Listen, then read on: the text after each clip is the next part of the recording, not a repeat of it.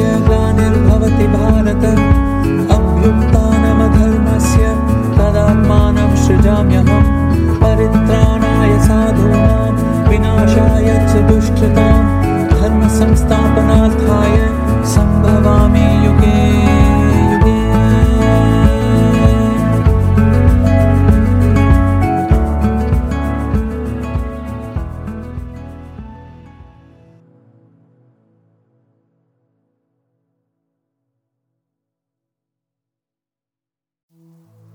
Chapter 12.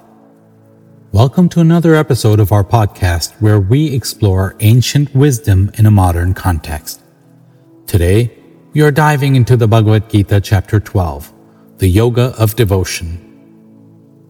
Let's take a deep breath and allow ourselves to be transported to a time and place where a warrior prince named Arjuna, faced with the dilemma of fighting his own kinsman, received guidance from his charioteer and friend, Lord Krishna.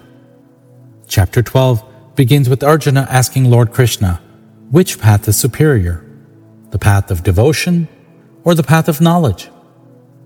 Lord Krishna responds by saying that both paths lead to the ultimate goal, but the path of devotion is easier to follow and more accessible to the masses.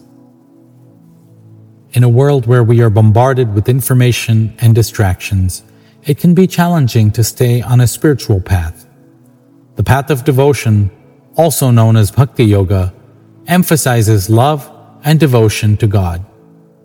It's about cultivating a personal relationship with the divine rather than simply following rituals and rules. Lord Krishna explains that the path of devotion requires surrendering our ego and attachments to the material world. We must offer our actions to God without expecting any rewards or recognition. This does not mean that we stop working or striving for success, but rather, we do so with the understanding that the outcome is ultimately in God's hands. The urban world we live in can often feel like a rat race, with everyone competing for success and recognition. However, the path of devotion reminds us that our true purpose is to serve and please God, rather than to satisfy our own desires and ego.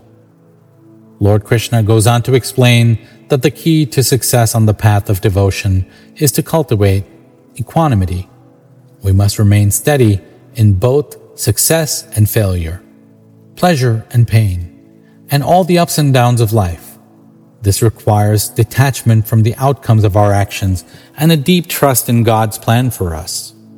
In a society that values achievement and success above all else, it can be easy to get caught up in the highs and lows of life.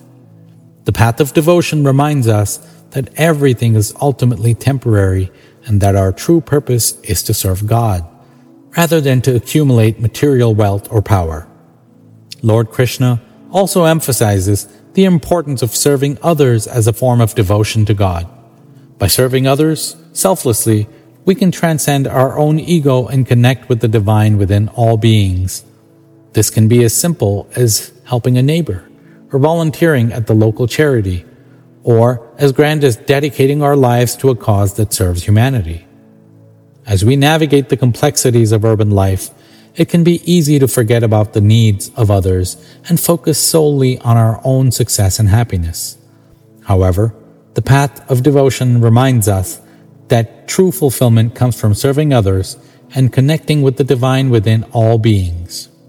In conclusion, Bhagavad Gita Chapter 12 offers us valuable guidance on how to live a spiritual life in the midst of a fast-paced urban world.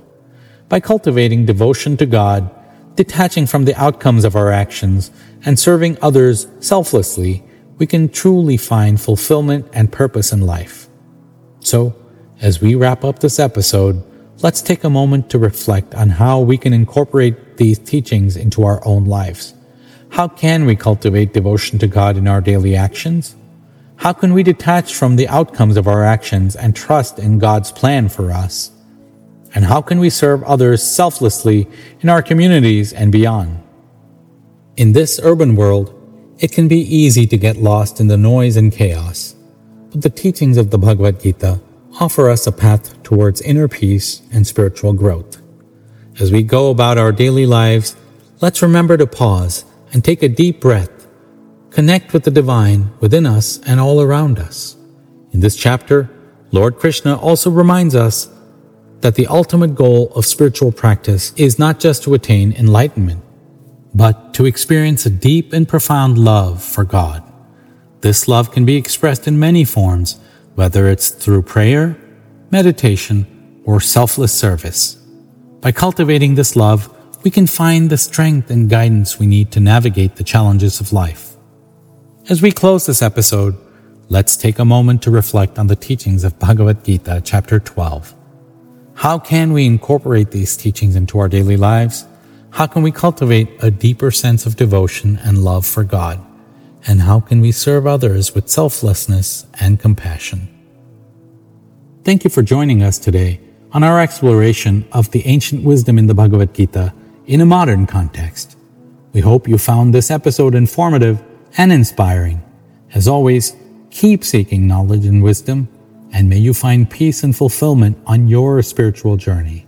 Until next time, take care and stay tuned for more episodes of our podcast.